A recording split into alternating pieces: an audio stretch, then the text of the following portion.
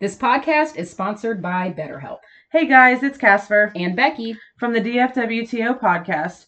If you've been a long-time listener, you know how much mental health means to us. Mental health actually plays a role in many horror films, especially the final girl subgenre.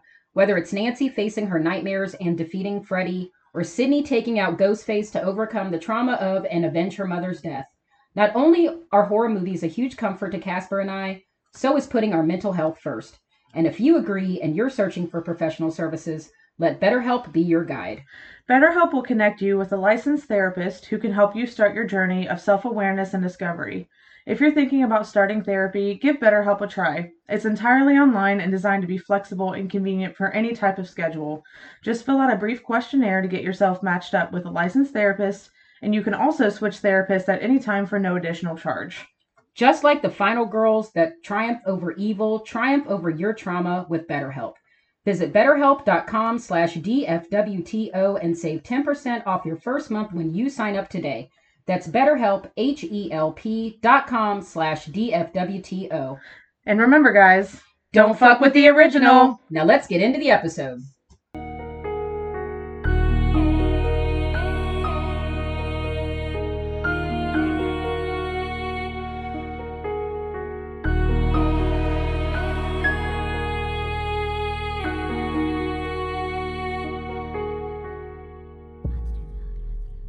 Good evening and welcome to another episode of the DFWTO podcast. I'm your host, Casper. I am your other host, Becky Grimlin. Here to bring you all things spooky on Wednesdays because Wednesdays are for podcasts.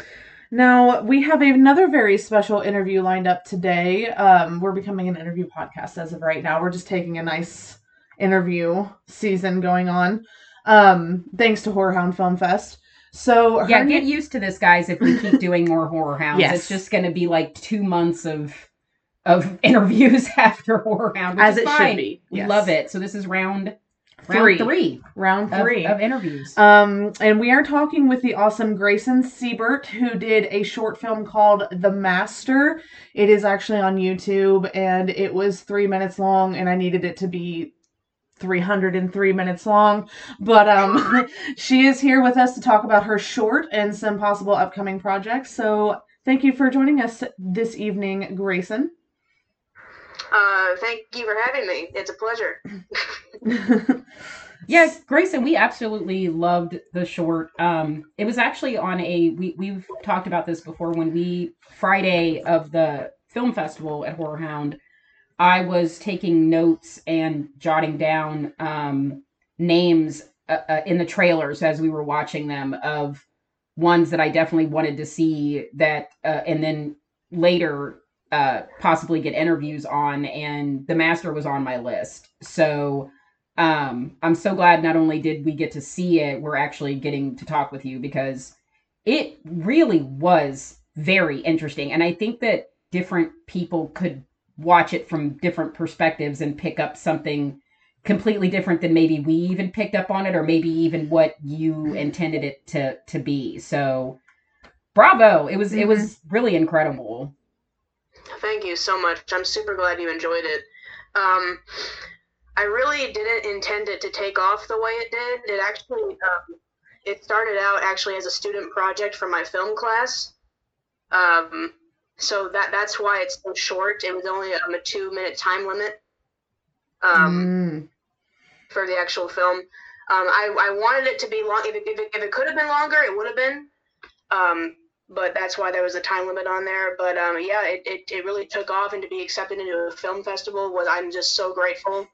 And for it to be so successful on YouTube, and now I'm being interviewed for it, and I'm so thankful to be here. So thank you again for having me.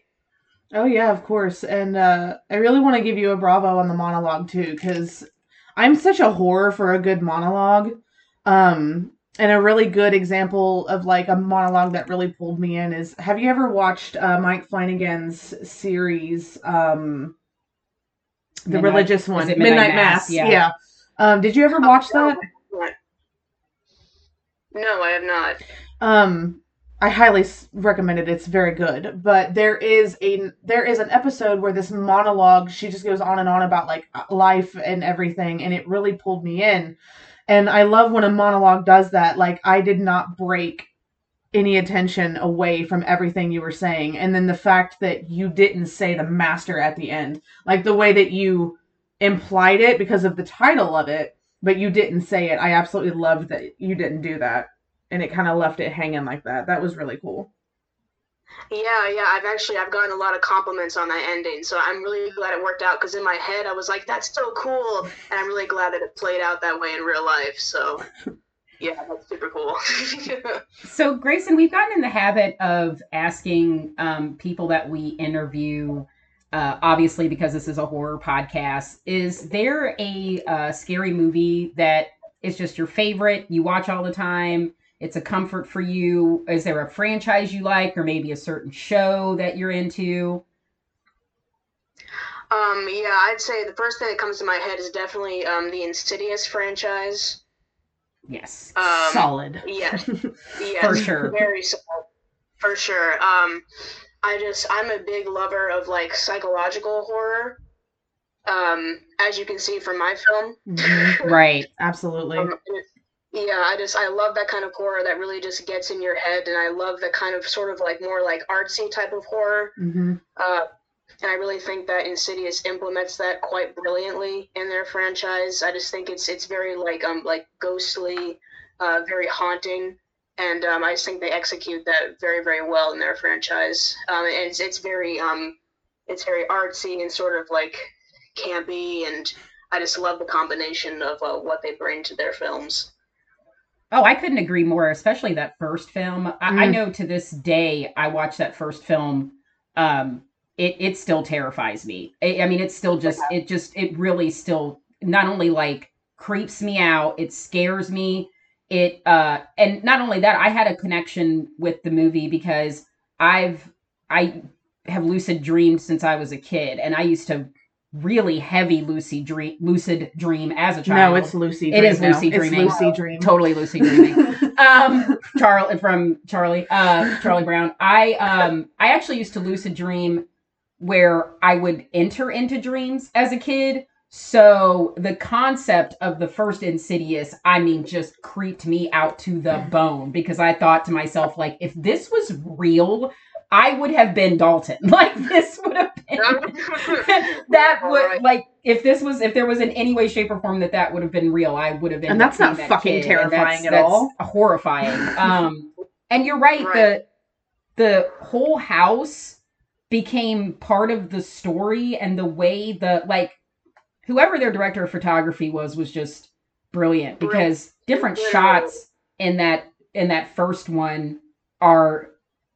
It's almost like the house is a character in the film. Yeah, James Wan knows what the fuck he's doing. Yeah. When he directs films, James Wan is a king. He really is. And like I always love films, especially like in the horror genre, when they really pay attention to detail, like in the cinematography, and especially like in the aesthetic. That's really important to me. Like when a film is just kind of just like, kind of just like sitting there and kind of like stagnant with really nothing, like with no like quality to it, with no like artistic eye. It's kind of just like bland for me, But Insidious does a super, like all of their films, I think, do a super good job in like maintaining that eye. I mean, like there's substance. There's something that really draws you to it. And it really has that eerie sort of, like malevolent, not to be, like a play on word, but insidious quality to it. Oh. It really, it totally draws you in. And yeah, I really like what you said about the house becoming the character, and I love the character Elise. I think she's Amen. She's so brilliant. Yeah. Well, and I mean, I think that was done on purpose to throw people off, to make people think that, because Insidious was very much advertised to look like just another haunted house movie. Like, here's another ghost and a house. It was marketed so well. Yeah, very much marketed that way. And then even shot that way in the beginning, when that's in your mind, that you think that that's what's going on. You think it's the house. And then, of course, there's the famous line, it's not the house. It's your son. Yeah. I love that. Yeah, the whole exposition scene where Elise is explaining further. Yes. that whole concept. And then, of course, the twist ending when you realize that it's passed down by his father, the ability. Exactly. Are you excited about the 5th one? Oh my gosh, yes. I am so ready. I am so thrilled. I can't wait because I think it takes place like 10 years after. Mm-hmm. And Patrick Wilson is actually directing it. It's his directorial debut. I didn't know that. Really? Yeah. And he's Yeah, in I it love too. that. Mm-hmm. Oh my god, that's gonna be awesome. And I'm pretty sure Wow. James Wan is producing it. It's going to be weird seeing those kids all grown up now. And he's playing himself too. Like it's the kid actually that played Dalton is coming back, and they're all grown up now. Yeah, that's gonna be. I'm so excited. When is it coming out? You guys know? September. I actually just recently looked something up, so that's why I knew. That's gonna be here in a blink. Yeah. Or actually, you know what? I could have lied. I think The Nun 2 might be September. Oh yeah, I want to see that. I saw the first one. The first one. I didn't really know what to expect with that movie, but I think it was actually pretty good. When you were talking about aesthetic, I feel like The Nun encompasses aesthetic wonderfully. Like people complained about how that movie wasn't scary, and I'm like, it had its moments. It had its very terrifying moments. Scared me. Yeah, like the climax at the end, I thought that was pretty all-encompassing, like, with terrifying. Mm-hmm. I thought so. If you want to talk about like a supernatural sense, that was pretty horrifying, and I think the score for that movie was actually good too. Oh yeah, it was. Yeah, that was pretty thrilling. But yeah, I mean that was actually another really good example of aesthetically pleasing. And also another series I really like is The Conjuring. Yes, go on. Preach. Go on. So it sounds like James Wan is an inspiration to you as a filmmaker. That's definitely a theme that seems to be going on here. I don't know. I love his aesthetic. And I really love the cinematic quality that he brings to his films. And I think it's something that kind of just like is implemented in the back of my mind. When I was making my film, I was definitely focusing on like the cinematic quality of my film, like especially like the cinematography. I wanted it to be eye-catching, and I really wanted. Well, the main focus was definitely my poetry. And then I wanted that to correlate with my visuals so that it really just flowed together. And I definitely think I accomplished that. And I'm glad that people seem to be, enjoying it. So that's super good to hear. By the way, FYI, it comes out in July. Okay. So Insidious, I think the Nun was September. Insidious the Red Door comes out in July. Oh, okay. And also, if you didn't know, and I sent you a text about this, they just recently talked about making a Conjuring series, where they do different Ed and Lorraine cases each episode. I think they were talking about trying to do it for next year or the year after, because they're still wanting to do The Conjuring 4, and then they have The Nun 2. And it would be HBO Max. And it's HBO Max, but they are talking about it, and I was like, I am here for that. Yeah, that'd be awesome. Did you guys see the third Conjuring? Because I haven't seen it yet. I've only seen the first two. We actually watched it together. Yeah, we saw it in the theater, I believe. Really? Yeah. Was it good? It was really good. It was... Actually, I really didn't even know what to expect from it, because I only knew that story. And obviously there's definitely a fictional take on it. There's other part, but I thought it was really well done. It's on Tubi. If you're interested in watching it. It's on Tubi? Yeah, it's on Tubi. Tubi is really showing up. Yeah. Damn. So if you wanted to watch it for free, if you did, it is streaming on Tubi right now. Okay, that's good to know. I'll definitely check that out. One thing I wanted to ask, I just realized I had never asked this of any of the other people we talked to that had films at Horror Hound. What was the process with actually getting the master chosen at the film festival? Did you reach out to them? Did they reach out to you? How did that come about? I submitted my film on a Film Freeway to them.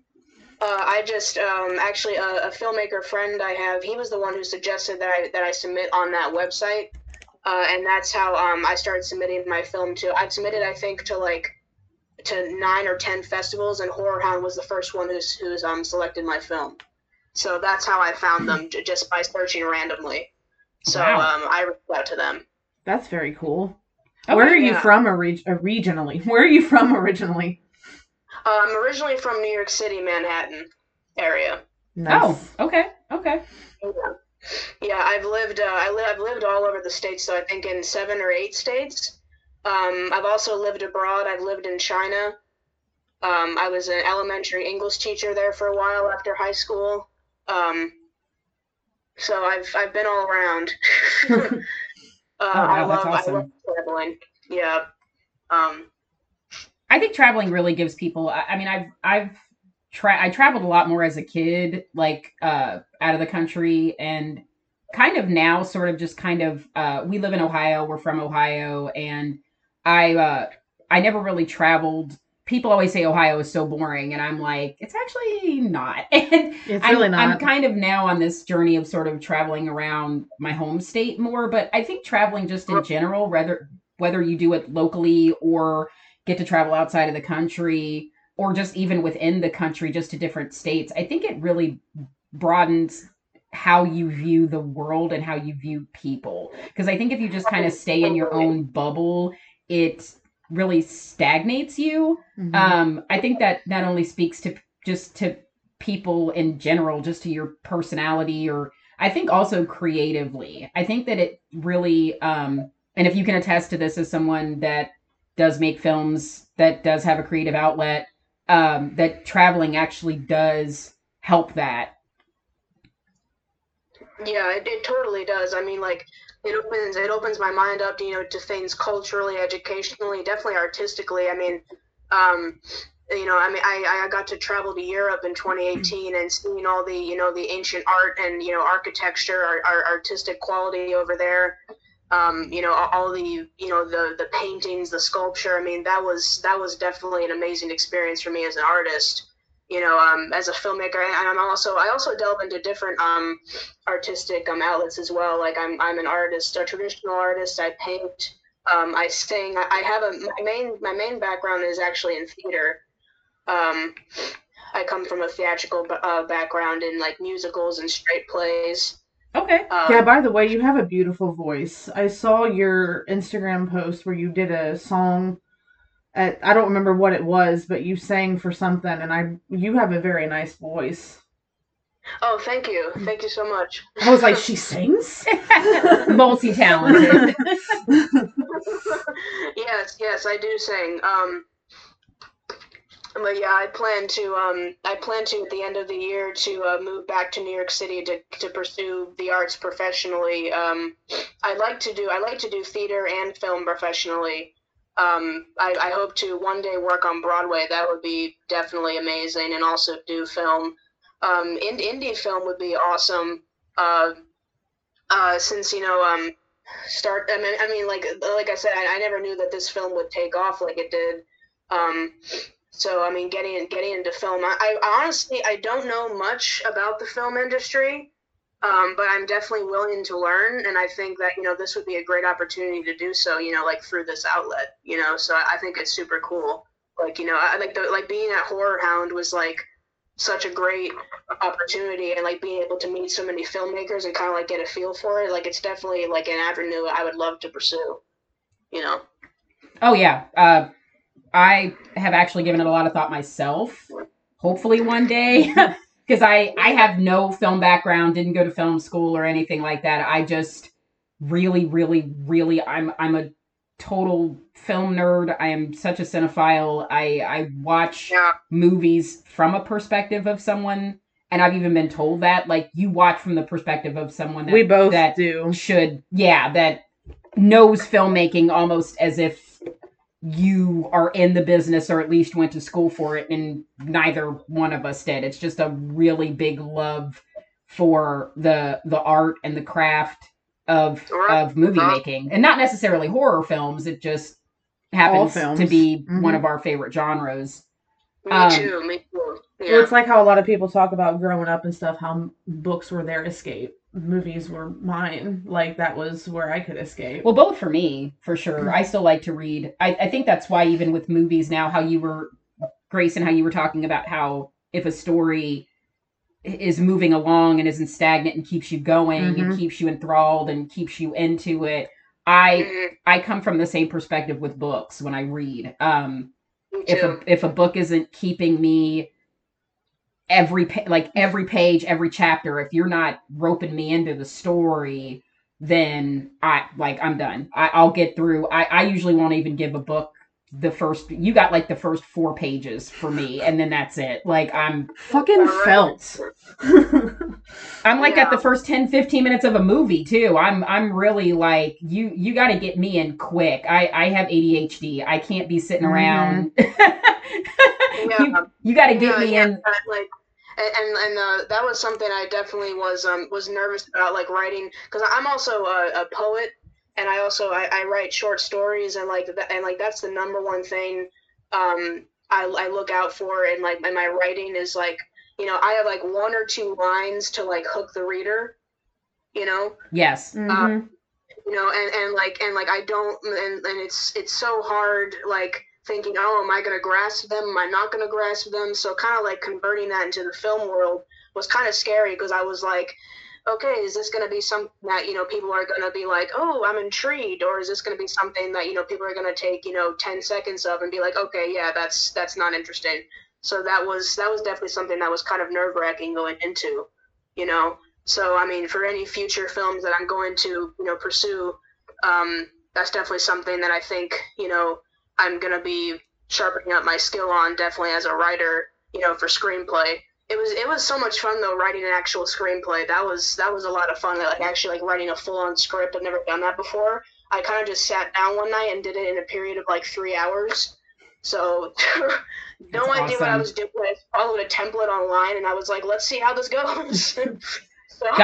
I'm telling you, for all the ugly it can have at times, the internet is a beautiful, beautiful thing. To be honest. I think, especially for independent, you were talking about independent filmmakers. That's something that both of us, a lot of earlier interviews we've done with the podcast have been indie filmmakers. We have such a respect for that, where you're really taking hold of the filmmaking process on your own. You're doing it for an audience, but you are keeping the majority of the creative control of the film for yourself. Right. Which really shows too, because it's like they're doing it for their passion, they're not doing it for the money, and it shows in the film. Like, there's so many horror films out there where you're like, well, this was purely made for money. Yes. And nothing else. And then you have the other horror films where, like, again, going back to someone like James Wan, where you can see the passion and the love pouring out into a film, where you're like, this person actually loves what they're doing, and they're not just doing it for money. And you can tell James Wan is a horror fan. I think that really speaks to James Wan makes horror movies for horror fans. Much like Jordan Peele, like, these are directors that are you can tell they are diehard horror fans, and that they know how to make movies for horror fans, because that's what they want. They've probably been watching horror movies their entire life going, well, this isn't for me. This isn't for me. This isn't for, like, I have no connection to this. I'm going to make something that I know will reach horror fans because I am a horror fan. Yeah, exactly. And like after being at Horror Hound, I mean, like, I had never really like delved into like indie films that much beforehand. I mean, I had seen a few of different genres beforehand, but like after like actually like being involved like in indie filmmaking myself, and then like being surrounded by so many indie filmmakers, like, I have so much respect. I mean, not that I hadn't had respect for like any artist beforehand, and any type of artist beforehand, but I mean, I have so much more respect and love for them, for indie filmmakers, because I mean, they have so much passion for the craft, and that's so cool to see. Because I mean, I feel like, especially like in like in like the bigger industry, like, there are just so many money grabbers, and that to me is just so sad, because I mean, like, like, if for any type of artist or someone who labels themselves as artist who's doing it not for the passion but just for the glory or just for, you know, the 15 minutes of fame or just for the cash. I mean, to me, that's just like, what are you doing, man? You know, it's like, you know, like where's the love for, you know, the actual, you know, the oomph. You know what I'm saying? Child's Play 2019. And we obviously, right, and we obviously, you know, like, money is important. You want to make money, but true. it's a difference, you know, because we don't, you know, because I'm sure we'll get people that are going to listen to this like, oh, you know, but you guys, everybody wants to make money. I mean, duh. Like, we all have bills to pay. Duh, of course you want to make money. But it speaks to it. I guarantee really, you will make more money if you're making the movie for people that want to see it. Exactly. You will make more money with the passion than you will just 1,000 times throwing in Child's Play 2019, which was a piece of shit. And then here's the thing: people go see it. Yeah, you make the money up front, but what happens when people start telling other people it sucks? And then you don't. You'll make your money back that you made on the film, but you'll break even, and then you'll break even. Have fun with that. And then Megan comes out, and that movie was 1,000 times better. So much better. Well, James Wan was like, "Oh, I see your Child's Play, and I'm gonna one up you."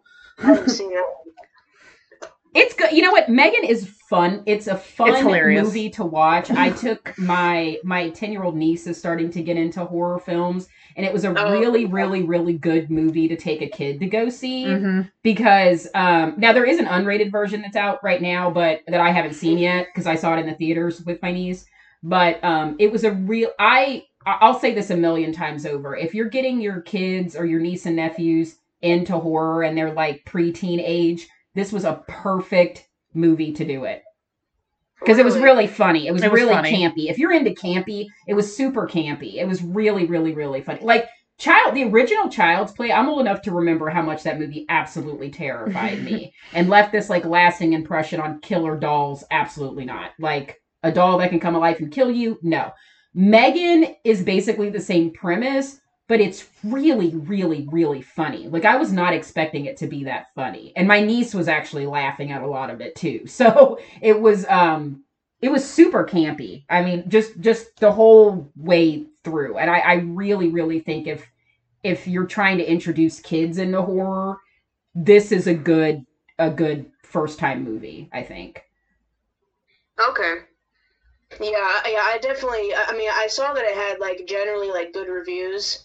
So it's definitely something I want to check out. Very campy, super campy, and every time I'm like, so funny. I mean, it's hilarious. Getting back to your film, real quick, it now has 1,300 views on YouTube. I mean, that's crazy. You know, just I'm so proud of that. I'm so excited about that. I hope that it continues to grow. I honestly like when I first posted it, I was like, yeah, this will get maybe like, you know, a couple hundred views, you know, and now I'm just like, whoa, you know. So yeah, that's super exciting. Now you said that this was inspired by your poetry, and I know in the beginning I said the one thing about this is that I think people can watch it from all different. I think people could watch this and have a different perspective than everybody else. What was the inspiration for The Master? Yeah, the inspiration. I like to start by saying The Master, she kind of comes from kind of like, you know, like the monster within us, or the monster that can exist within our own psyche. Like, I kind of, the poem itself, I took out a few verses, or there are a few verses that are not in the actual film. The poem is a bit longer, but basically the overall poem is kind of like describing okay, maybe I'm going to restart. You're good. Take your time. Yeah. Sometimes my thoughts kind of get jarbled because it's kind of like it comes from a lot of like different perspectives. But yeah, The Master, she kind of comes from like my own darkness. I've kind of like split myself off into like different like personages, if that sort of makes sense. Like she kind of stems from certain trauma that I've gone through in my life, and I sort of like created her as my own dark side of me, and she's desperate to have control and dominion over, what she couldn't control in the trauma that, we kind of faced together, that I faced, and and of course, the novelty, in the film, she's desperate to control this child and this ritual, and she calls it, this doll. She wants to, control something, and kind of like love something that, she feels connected to, and through this ritual and through this kind of like dark art. Now that's all novelty, of course. That's not, obviously a real fantasy or anything that I have, obviously. Right. But, subtext is a thing, people. Of course. But, she herself, she kind of comes from a darker part of me. She's like narcissism and tragedy and all of these, negative connotations of my own self. And eventually, in the full length feature I want to eventually write and produce one day, there is a happy ending. Or more so, I want to say a more solemn happy ending, where she's eventually laid to rest, and eventually, the trauma is healed, and, the negative connotations and the negativity within me is eventually released, so that's kind of where the inspiration of her comes from. She's that sort of dark part of me. And the poem is about her gaining that control, and sort of like her dark philosophy of this dark art that she is so desperate to consume. Okay. That's beautiful. I love that. I absolutely loved that. Same. I watching it and now hearing all of that, it kind of like, it changes my perspective a little bit, because when I was watching it, for me, now I did understand the dark arts elements of it. Mm-hmm. I'm a witch. I've been practicing for on and off for many, many, many, many, many years. So there were definitely so many different elements of it that I picked up on immediately. But I genuinely was watching it from the perspective of like a real, almost kind of like a fucked up love story in a way. That's exactly how I saw it. Yeah. That could totally make sense. That she was doing this to love somebody. Like, as dark and as fucked up as the whole entire ritual was, and the fact that there had to be a human sacrifice and all this stuff, that as horrible from the outside as people could see the whole ritual within itself, that really the big picture of it was that this was being done to love someone. This was being done for the love of someone. How I watched it. It was just a really dark, twisted love story. Right. Yeah, I don't know. And like that perspective could totally make sense, because from the trauma that she's perceived to have experienced, because obviously, she's a really screwed up individual. Right. She lacks any knowledge of a pure sort of love. So this is her showing love, or experiencing love in the only way that she knows how to, through this seriously dark, twisted connotation, if that makes sense. Perfect sense. Mm-hmm. And I think people that come from a place of trauma, I feel like trauma is kind of a running theme throughout horror. Mm-hmm.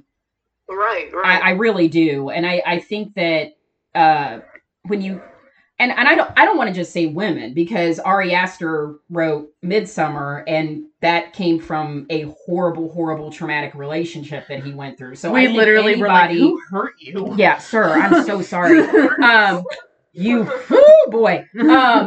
And both Casper and I have dealt with deep traumas. I've dealt with some very deep traumas that I think that everybody within all of us, as really getting really in the therapy session here, that we use as, and I now hearing the master, how she came out, and this character, that I think we all deep inside have these coping mechanisms. And I think that, but I think with the flip of that, we do have that little, it's kind of like the angel and demon. Like, we do have that little, like, inside of us. Like, don't get it twisted. If I could take the person that caused me all the trauma and put them inside of a bear and light them on fire, I mean, I'm not going to say I didn't watch that movie thinking about him, but that's whatever.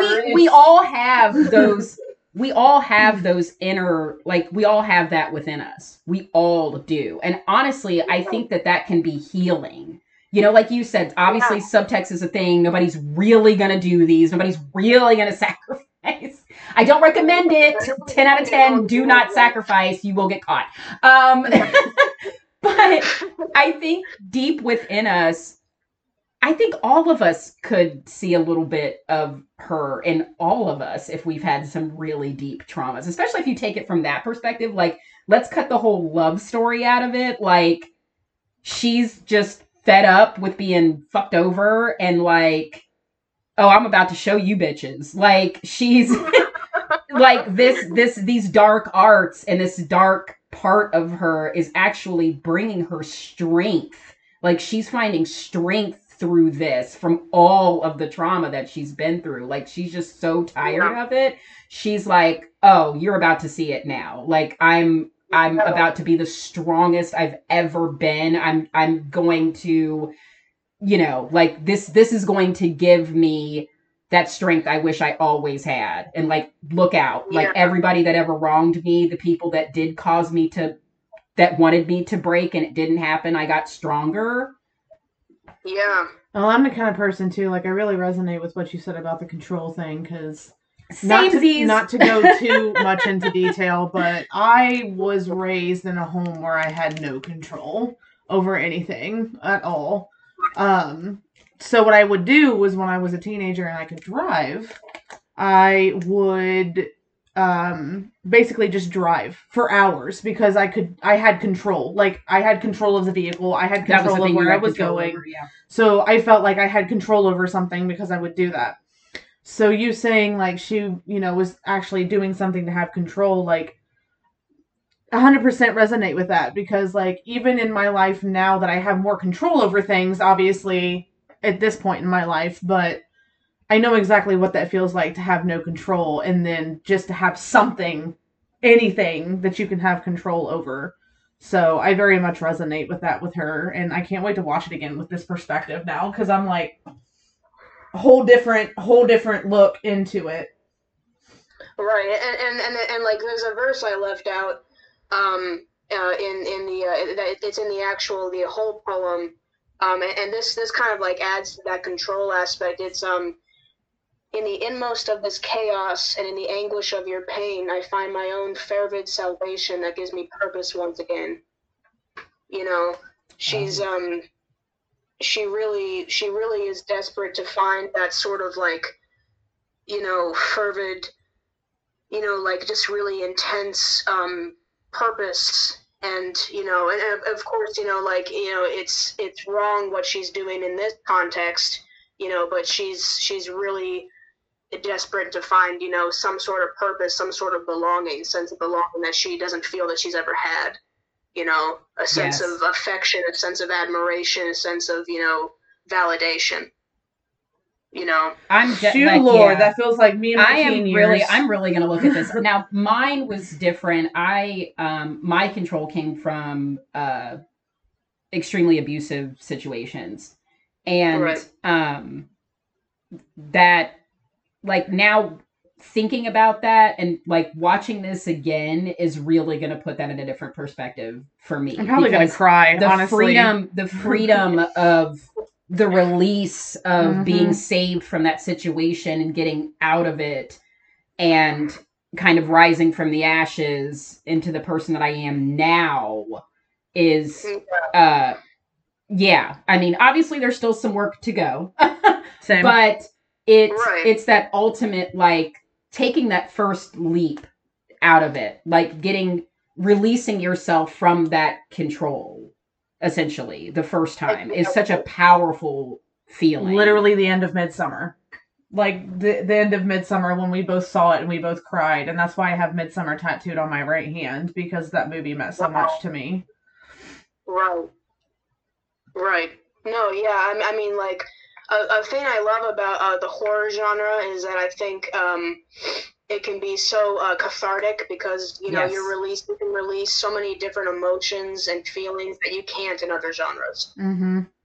You know, I mean, like, you can't release, you know, like, fear and intense, you know, like those type of intense emotions, like, you know, like in a comedy. Or, you know, even in like a drama, like a drama, you know, you can relate some pretty intense cathartic emotions, but like not in the same way as horror. Well, You know, and typically because really dramatic films always end, and this is just being the horror fan that I am, you can get that same feeling, like that intensity in drama from horror, but the difference is that drama typically always ends on a happy ending. Usually. Horror doesn't. Not all the time. I'm actually a fan of the ones where it doesn't end on a happy Same. Yeah, right. where there's sort of that like twist, or like the ending that people, a lot of times as horror fans, we don't want it to be this happily ever after Disney princess ending. We don't want that. Yeah, yeah, and like I usually like, and like Insidious is a great example of this. Like usually, like the ending, like it leans towards something that's kind of like, you know, a happy, you know, like The Exorcism or like whatever it was, like went well, and you know, we saved the day again, you know, whatever. But then there's a twist, like, Yes. oh, there's a new woman, it's happening, you know, and then you know, it cuts to the, you know, the violin, you know. Oh, I love that so much, you know. Insidious was such a brilliant. You're right. That one was one that you're spot on. That's a perfect example of that, where that one you really thought, oh, Dalton's back, the family's good, everybody's all happy, yay! And then you see Elise sitting there dead, and everybody's like, the hell just happened? And yeah, that was such a good twist. And the wife picks up the camera, and then you hear, and she turns around, and she's got that, like, she's got that horrified look on her face, and you're like, what in the hell just happened? Like, I thought everything was okay. Krampus. Krampus did the same thing. Krampus got me fucked up. Krampus really screwed me up too, because you thought the family, everybody's like, oh, it's so, everybody's hot cocoa and it's Christmas, everybody happy. And then you were like, oh no, oh boy, oh crap. You're stuck in a snow globe for the rest of your life. I used to love snow globes. That movie ruined snow globes for me. I'm like, there's a little family trapped in there forever. That's another one I'm gonna have to see now, because that has a twist one. Good Christmas one. Mm-hmm. Good Are Christmas. you familiar with Mike Flanagan's work? The name sounds familiar. I might be familiar with the work. I may not know the name. So he did the shows Haunting of Hill House. He did the Haunting of Bly Manor. He did Midnight Mass. He also did another one. What is it called? It's just came out. Midnight something. Club. But his features, he directed Oculus. I think that was one of the first ones. Ouija, I've seen that. Ouija Origin of Evil. But the reason I'm bringing him up is because of how much you love psychological. Mike Flanagan is such a great paranormal psychological crossover director.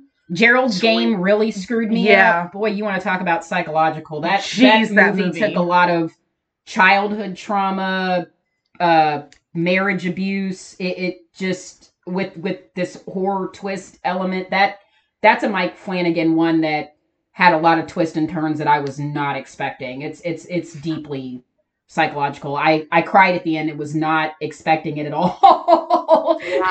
I wasn't expecting it. I was, you know, you go into the movie.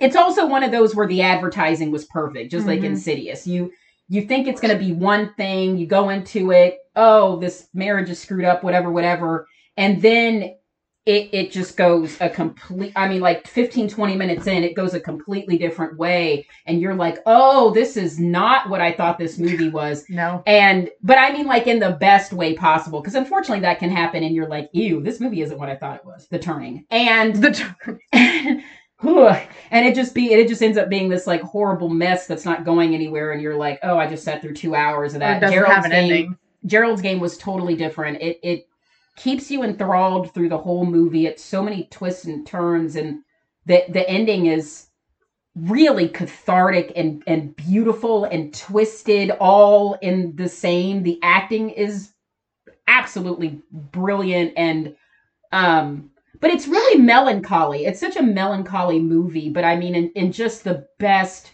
way possible. I would, both of us would highly recommend if you're deep into psychological Mike Flanagan. Mike Flanagan is definitely all of his works. Just honestly, Ari Aster too. Like we were talking about Midsummer. I don't know. Have you seen Hereditary? Yes, I have. Monologues. Yep. You want to talk monologues? The entire dinner table scene. All I get is that fucking face on your face. No, Hereditary. That was quite a ride. Oh yeah.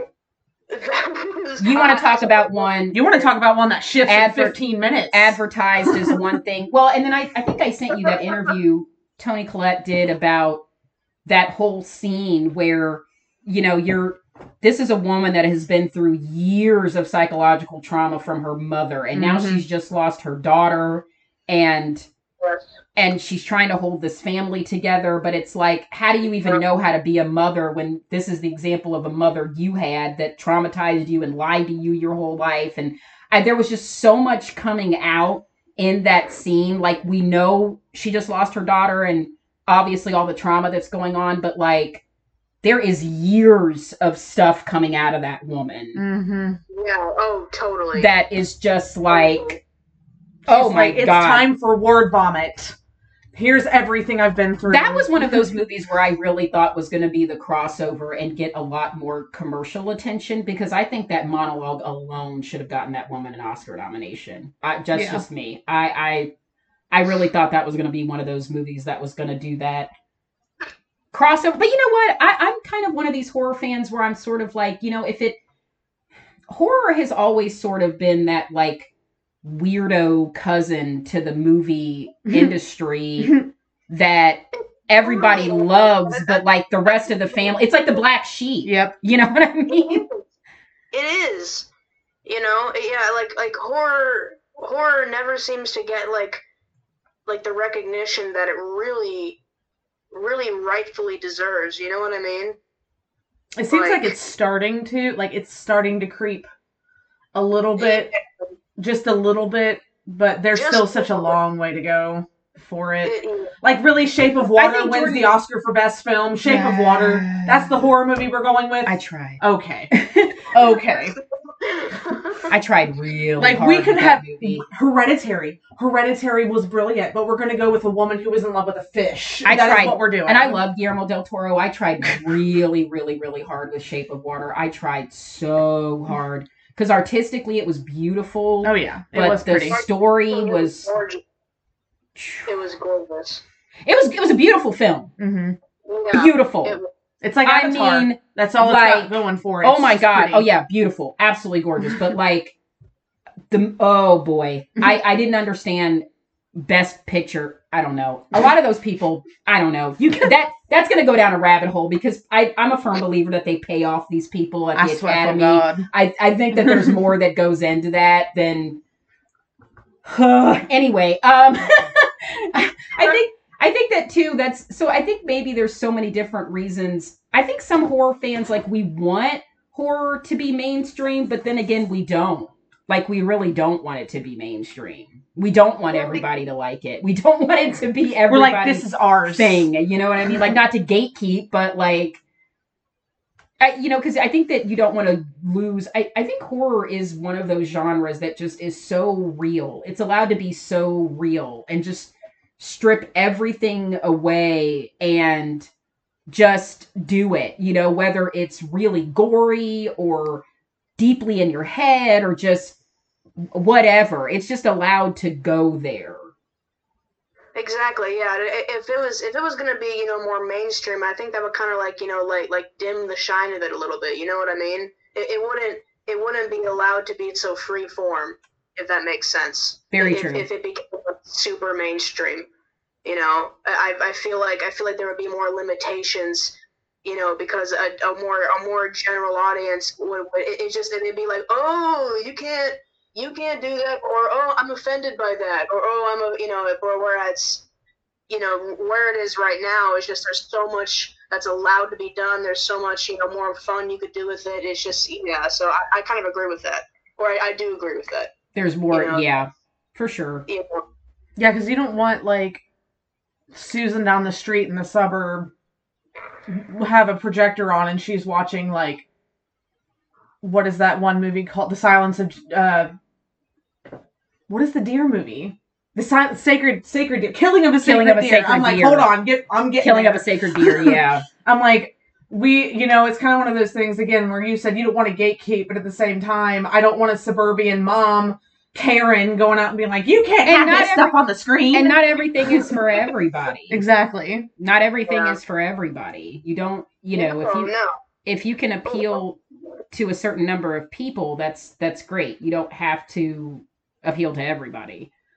Well, yeah, and that's the thing, exactly. Like, not everything is for everybody, and I think, I mean, this is a whole other conversation, but I think right now, culturally, you know, people are really sensitive, and everyone's offended by everything, you know. So I think, you know, bringing the horror genre, you know, really mainstream, that would just cause a huge ruckus that doesn't really need to be there right now. I think that's the same.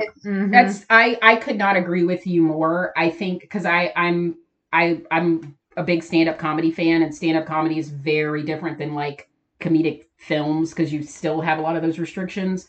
But I feel like stand-up comedy and horror are like the last two in the fight of like, we're not trying to appeal to like, if you think this is funny or if you think this is scary, great. If it didn't work for you, then fine. I'm not going to sugarcoat it. I'm not going to change it. This is the way it is. This is the way it's done. And it's going to appeal to a lot of people. And just because you're the one person that didn't like it or were offended by it or whatever, well, then it just wasn't for you. This just wasn't for you, and you can turn it off or not watch it. Did you know that you could not? Did you know you could do that? You can mind your own business and move along. Did you know you could mind your own business and shut the fuck up? Did you know that? You can keep scrolling. You can turn it off. You can cancel your subscription to whatever. It is actually incredible. Like, did you know that you don't have to give your opinion? Did you know that? Did you know that I love that. Did you know that you could shut the fuck up? To be honest, though, I think when you really feel like you've made it is when you do get that, like, first hater. I think that's kind of like when when you really know, like, I think we got somebody that said they only do this podcast for themselves. And yeah, that was a troll. That was a troll comment we got that oh my gosh. From someone we don't even know, but they said they only do this podcast for themselves, and it's like, well, I mean, yeah, I'm not. Well, I mean, yeah, you know, kind of, sorta. Otherwise, we wouldn't want to do it. Like, why would we want to do it every week if we did it for other people and we didn't have the passion and love that we have for it? Yeah, we would. I'm not doing it for you, Kevin. It's okay. Well, I mean, it's kind of funny. I don't really think it was a hater per se, but like, I mean, there's a comment on my film on YouTube. So, do you guys know Matilda at all? No. Like person or movie? Well, the kid's story, Matilda, about the girl who has like mind powers. Oh yeah, okay. Oh yeah, for sure. Yeah. The head mistress, Miss Trunchbull. Yeah. She's like, yeah. Well, I think it was just a troll comment, but like he commented on my film and he was just like, "Wow, the new Trunchbull origin story looks lit." And I was like, that is like... That person was 19 years old. I can guarantee. Yeah. That was a Gen Zer. That's what that was. I can guarantee that was a 19-year-old. Her profile picture is Deadpool. So. Oh yeah, anytime you ever get hate anything, their profile picture is never themselves. Oh, it tells you ever. No, and no hate to Deadpool, but I was literally just telling my husband this. There are some things that I really love, but their fandom is absolutely toxic. Mm-hmm. I love Deadpool, but Deadpool has a very toxic fandom. Yeah, they do. So that's a 19-year-old with a Deadpool as his profile picture. Good for you, buddy. Congratulations. Way to be a keyboard warrior. Yeah. So I actually, one thing that I did not want to forget to ask at all about The Master, I picked up on, and I don't know if this was intentional, the tone, or just how it looked, but I'll tell you right now, it looks like that could have been done in like puritanical Salem in the 1600s. Yeah. Mm-hmm. I mean, it really did. It really gave off a lot of feel of like older, early, yeah, like a Victorian age type of deal. Yes, that this is like early 1600s New England. Yeah. And a really like puritanical village. And I mean, you just go back to that history, look at how they treated women. And so I mean, I picked up, was that intentional at all to have it sort of have that kind of feeling or setting to age it in that way? It actually wasn't intentional, but that's interesting that you pick up on that, because the Master, as a person, she's a very old soul, and she's really into Victorian Gothic style. Awesome. Achieved. So I'm not surprised that you kind of picked up on that vibe. No. I thought that too, because I very much thought it was someone that trying to hide, and like just like you said, like old, very like in the woods, Massachusetts. Oh, I mean, it was the Crucible. Yeah, I was getting a lot of Crucible. Yeah. I was getting a lot of the Crucible feels. I mean, just down from what you were wearing to the setting in the woods to just the whole ritualistic elements of all of it. Like, I have to do this in secrecy. Mm-hmm. Yeah, kind of like, that reminds me of a movie called, have you guys seen The Witch? Oh, yeah. I'm so obsessed with that movie. It's ungodly. And that was one of those movies that I actually had to see twice. Because Casper and I have talked about this a lot. We have some movies in our repertoire that the first time we saw them, we either hated it or just didn't get it. And unfortunately, The Witch was that for me the first time. I saw a really bad copy of it. Because that movie is so dark, you have to turn the brightness all the way up to 1,000 or you can't see anything. And the kids were so annoying. Oh my God. Fuck them kids. Oh my God. Fuck them kids still. But the first time I saw the movie, it's not that I didn't like it. I was just like, I don't get this at all. I don't understand what's going on. I don't understand. You needed somebody with religious trauma to help you with that. So then I went back. Yes. So then I went back and watched it again. And I was like, oh, I love this movie. And then you turn the brightness up at the very end, and I'm like, I don't appreciate the devil being hot. Like, I don't appreciate that at all. God, I don't appreciate these movies that make the devil hot. Y'all need to quit doing that. the whole like whispery, like, what's not like to live deliciously? Oh, I'm like, yes, I would. Yes.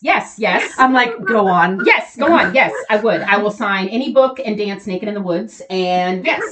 You mean I get to levitate naked in the woods? Right now? I can do that right now? Okay, perfect. Yes, thank you.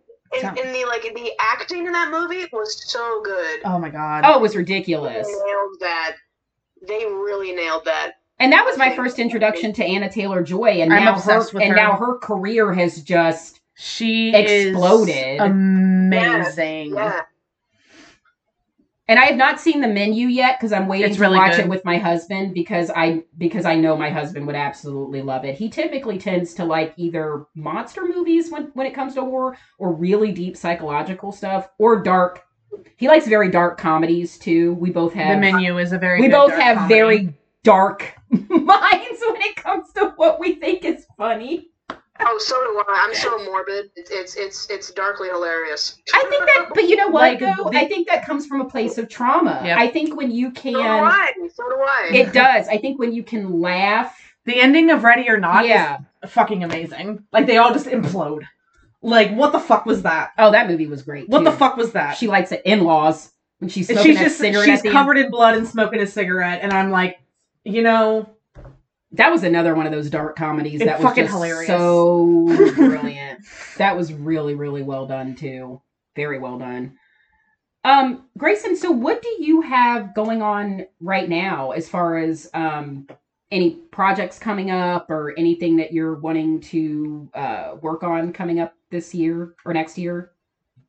There are a couple of things I have coming up, or things that I'm working on in the works. My next film, I'm working on a drama about a girl who. This one also comes from like a place of trauma, but this one is gonna, like I said, it's gonna be a drama about a girl who she she's in a super low place. She kind of like passes herself around to people. Really has low self-esteem, has no self-worth, and through a actually, let me see. I have the synopsis of it written down. I think I'll just give that out since I don't want to give out too much information on it. Totally understand. Yep. Let me see if I can find it. Cool. Okay, so here's the synopsis. Here we go. Okay. A young woman running from a dismal past while struggling with a devastating addiction encounters a stranger who changes her life through the course of one very expected, though unexpected, encounter. Okay. My brain kind of ran with that. I started coming up with things. I was like, Yeah, I did too. I was like, okay. That's why it was quiet, because I was like, Yeah, so that's kind of the synopsis I'm going with. So it's gonna be a drama. I'm thinking about 10-15 minutes long. So a girl basically who's really in a tough spot meets a stranger who changes her life for the better. So that's kind of like the brief synopsis that I can give, but I'm really hopeful for the project. It's definitely something that I'm probably going to start in New York, so it's kind of like in like pre-conception stage right now. So I'm starting to write it. So that's one project, and then another project I'm working on is a one-act play. It's kind of like a loosely based stage adaptation of The Master. In kind of like another light. It's kind of like based off another sort of lore of the Master, more with a sort of like that sort of like more like solemn but like happy ending, based off of like a couple more personages of myself. So that one is more also like a drama.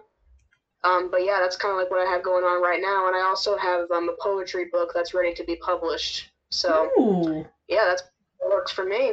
Yeah. I have a soft spot for poetry. I have actually written a lot of poems myself.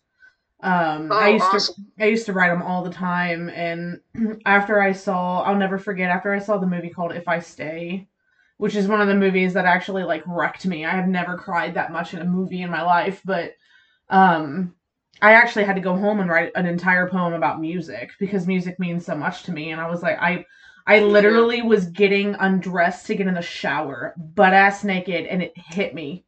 And I was like, I'm going to write this poem butt-ass naked, and I did. That's all what you listen. I did, because I was like, I got to get this out right now. So wherever inspiration strikes. I mean, and you can't get more raw and stripped down than that. I'd be like, I wrote this poem naked. I mean, like sometimes, I mean, like I'm a composer as well, and I composed a song literally sleeping in well, not sleeping, but I was going to sleep in a train station in freaking Paris, France. You know, Oh my gosh. Like, wherever you freaking want to write, you know, I mean, like the world is your canvas. I love You know, that. And I think You know? music, music composition and lyrics mean so much to me. And I have certain artists and that I just really gravitate to more so because of the way that they don't just write music or hear music, they feel music. And I think that music, film, poetry, I think they all very much are kind of one and the same. I think they very much flow in the same vein, as far as an artistic outlet. Which is really funny because you say music's more made to be felt. That was the name of the poem. Really? Music is made to be felt. Yeah, that's so funny. Totally unintentional. Yeah, that makes total sense. You know, music is one of those outlets that, can be, I mean, like, instead of, it can be heard, but I really think, I mean, like, in my mind, I think it can be seen, it can be felt, it can be touched, I mean, it's something that's so intimate.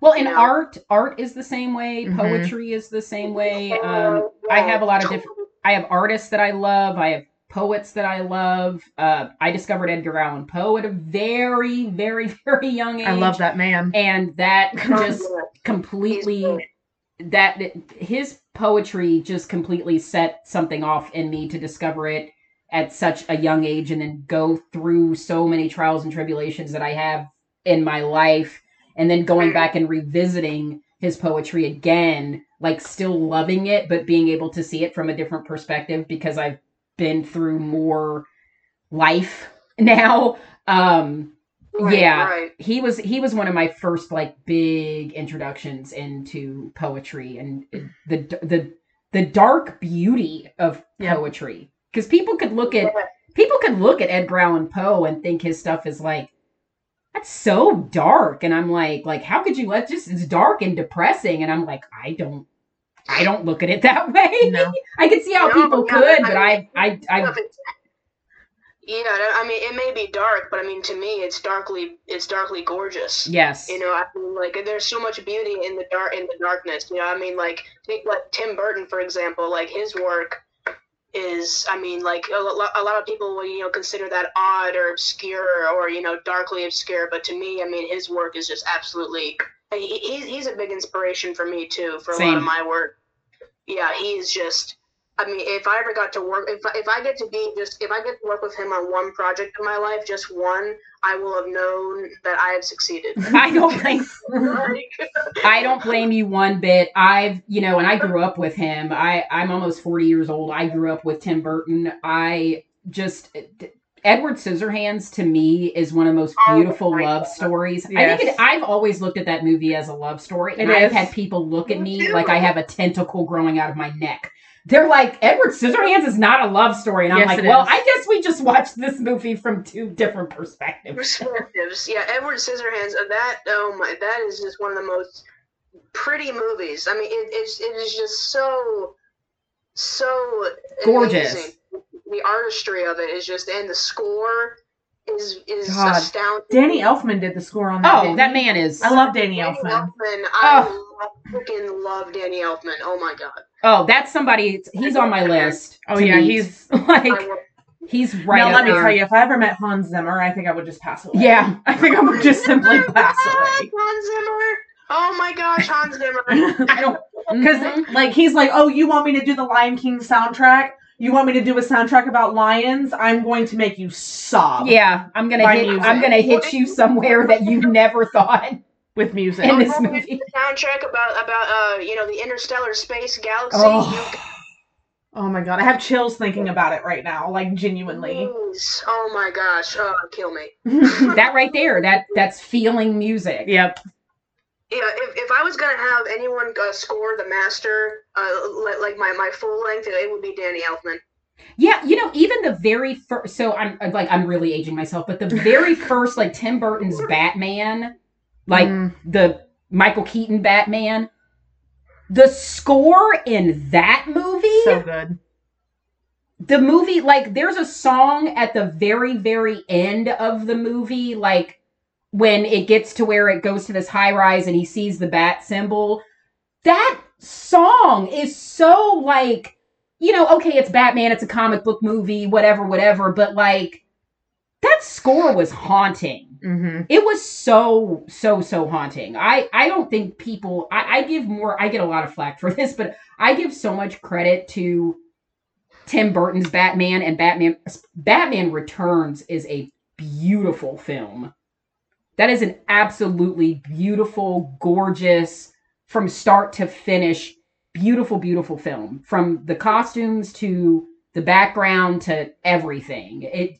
And then once he got more into his animated stuff, I think The Corpse Bride is a beautiful love story. Oh my god, I love The Corpse Bride. Oh, The Corpse Bride. Don't even get me started on The Corpse Bride. I don't know how anybody could watch that and not be emotional. I mean, that is a beautiful, beautiful love story. At the end, I sob every time. I don't care. Like, oh my gosh. And if you want to talk about aesthetically pleasing, that film It's beautiful. Mm-hmm. It's something else, yeah. And I believe that was stop motion animation, wasn't that? Yeah. It was. Stop motion animation is just the artistry of that is so incredible. The time that goes into that. I'm very much in awe of that. When I saw the making, I saw The Nightmare Before Christmas at a really young age, and then years later saw the making of it, and I just I don't even understand. It's like my brain could not compute that everything that went into, I mean, every little, even just Jack's face and his movements had to, one movement stop, play, movement. Like my brain That just is could overwhelming. It was very overwhelming to watch the behind the scenes of how that movie was put together. Any kind of stop motion animation, my brain just doesn't understand. My brain doesn't understand. I mean, I thought editing my 2-minute movie was nerve wracking. Imagine editing. I don't even want to. Like I said, my brain. No, dude. I mean, I was sitting there on freaking iMovie on my freaking laptop. And, let's just throw this together. I don't know what the hell I'm doing. Let's just do this. I freaking know, man. Oh, but it was fun though. That's awesome. That was one thing I was gonna say is for this being like your first anything you've worked on as far as a film, even though it was a short, everything that went into it as far as the shooting it and editing it and everything, even though that can be a stressful process to get it all together and get it done. Was it ultimately fun and rewarding? Like at the end, like were there parts of it that really were a lot of fun to do? Oh, for sure. I mean, the editing was definitely a lot of fun, and just getting into the costume was so fun and so rewarding. Because I mean, I've wanted to dress as the master for a few years now because I've been writing her for so long, and I was like, this is so cool. Like I'm actually going to location and actually filming her and everything. And I worked with my mom. She was the one who was with me on set every day, and she was the one who filmed it. And so that was a super proud moment. And she helped me with so much of it, and so we got to do a lot of bonding. She's into the arts as well, so that was just such a cool experience. But yeah, I mean, there were definitely some stressful moments. I mean, we filmed in super cold temperatures. I'm talking single digits, and it was super windy. So yeah, so there were definitely some stressful moments with that, but overall it was a super great experience for sure. Oh, that's awesome that you got to do all that with your mom. And you guys got to bond over that. That's really precious. Cool. That is really, really cool. One more quick question I did have. If you were able to take the master, if it ultimately did become a feature-length film, would you play the master, or do you think that you would cast someone else? To be honest, I really would like to play her. I don't want that to sound vain at all or anything, but I mean, I would love to play her. I think it would be a really cathartic experience for me.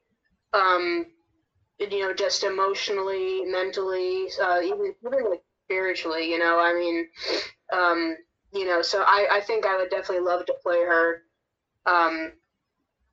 Because she comes from you ultimately, like the way you were describing the story, and because it's so personal to me, and it's such a personal work. I think I would definitely love to play her for a feature length. And I love that. I really do, because I think I could totally who would get play that. the character better than yourself? I would totally get it comes that from you.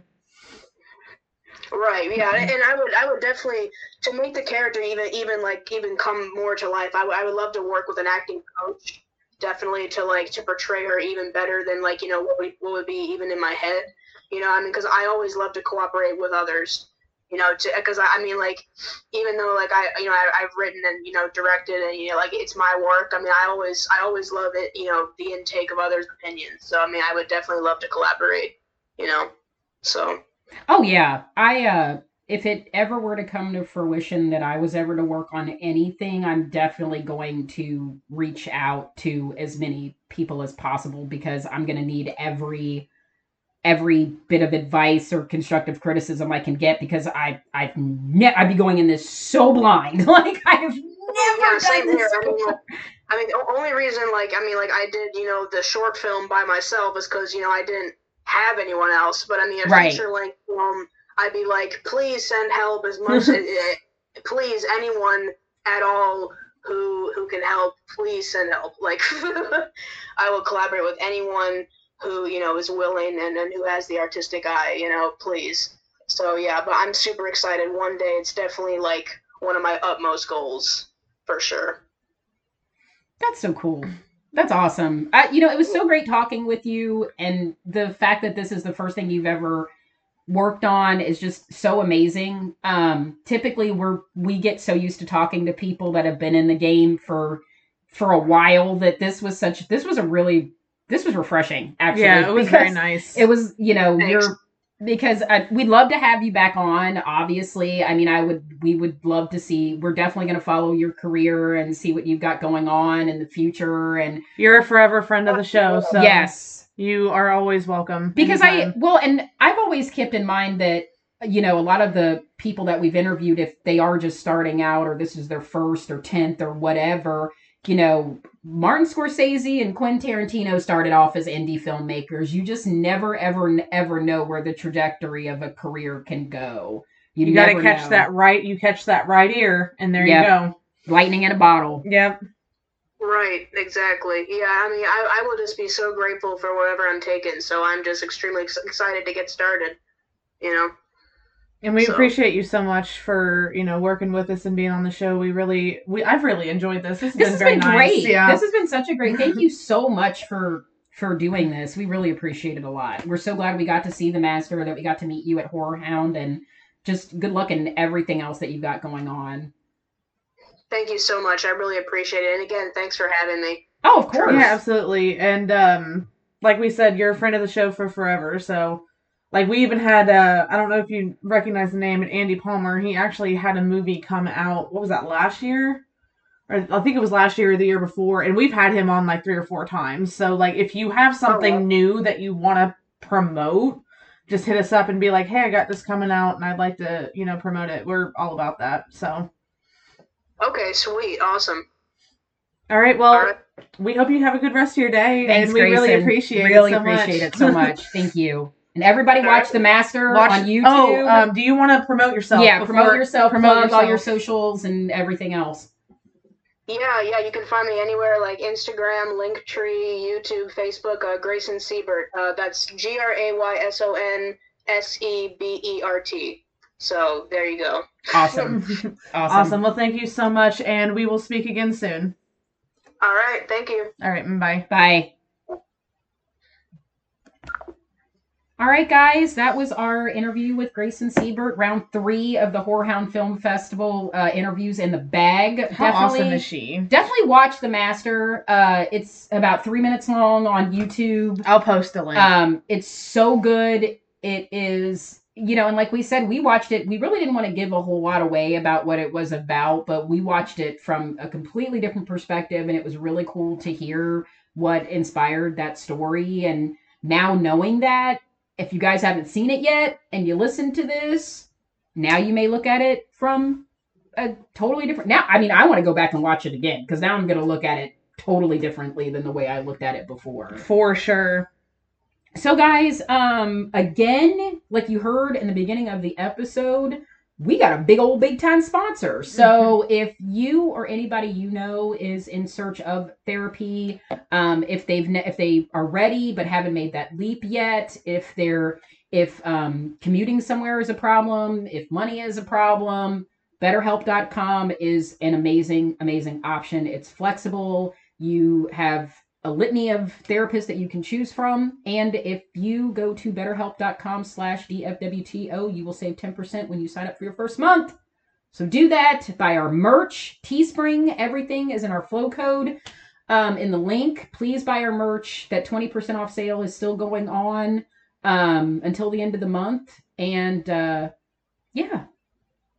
that's all I got. So next week, you guys, we will be another interview, round 4. We will be discussing a movie called Cold Blows the Wind, which actually I think won Best Feature at Horror Hound Film Fest. And her name is Victoria Vertuga. She is I believe she's the writer-director of the film, but she's also in it. She's one of the main people in it. And she also did a movie called Lexi. which is a mockumentary found footage style film, which was really fucking good. I am such a whore for a good mockumentary. Same. But it's very good, and we will be talking with her. And we're very excited to bring that to you guys because both of those movies were absolutely fantastic, and I can't wait to dive into them with her. So, yeah, that is next week. That will be round 4. All right, guys. So, as Becky said, our merch is on sale still until the end of the month, so make sure to go check that out. Link will be posted in the description. We are on Facebook, Instagram, and Twitter, all at DFWTO Podcast. The handle is DFWTO8811. If you have any questions, concerns, want to say hey, please email us at dfwto8493@gmail.com. And last but not least, please follow and subscribe on iTunes, Google Podcasts, Podbean, and Spotify. Leave us a review, and you will always know when we put out new episodes. You guys can leave us a review on Spotify now, so you can do. You have to listen to at least 2 episodes, though. So pick your favorite 2, give them a listen, and write a nice little review for us. Or write whatever. We really don't care. They're all entertaining. Write whatever, yeah. We love them regardless. All right, guys. Thank you so much. Have a wonderful and safe week. And remember, don't fuck with the original. Bye. Bye.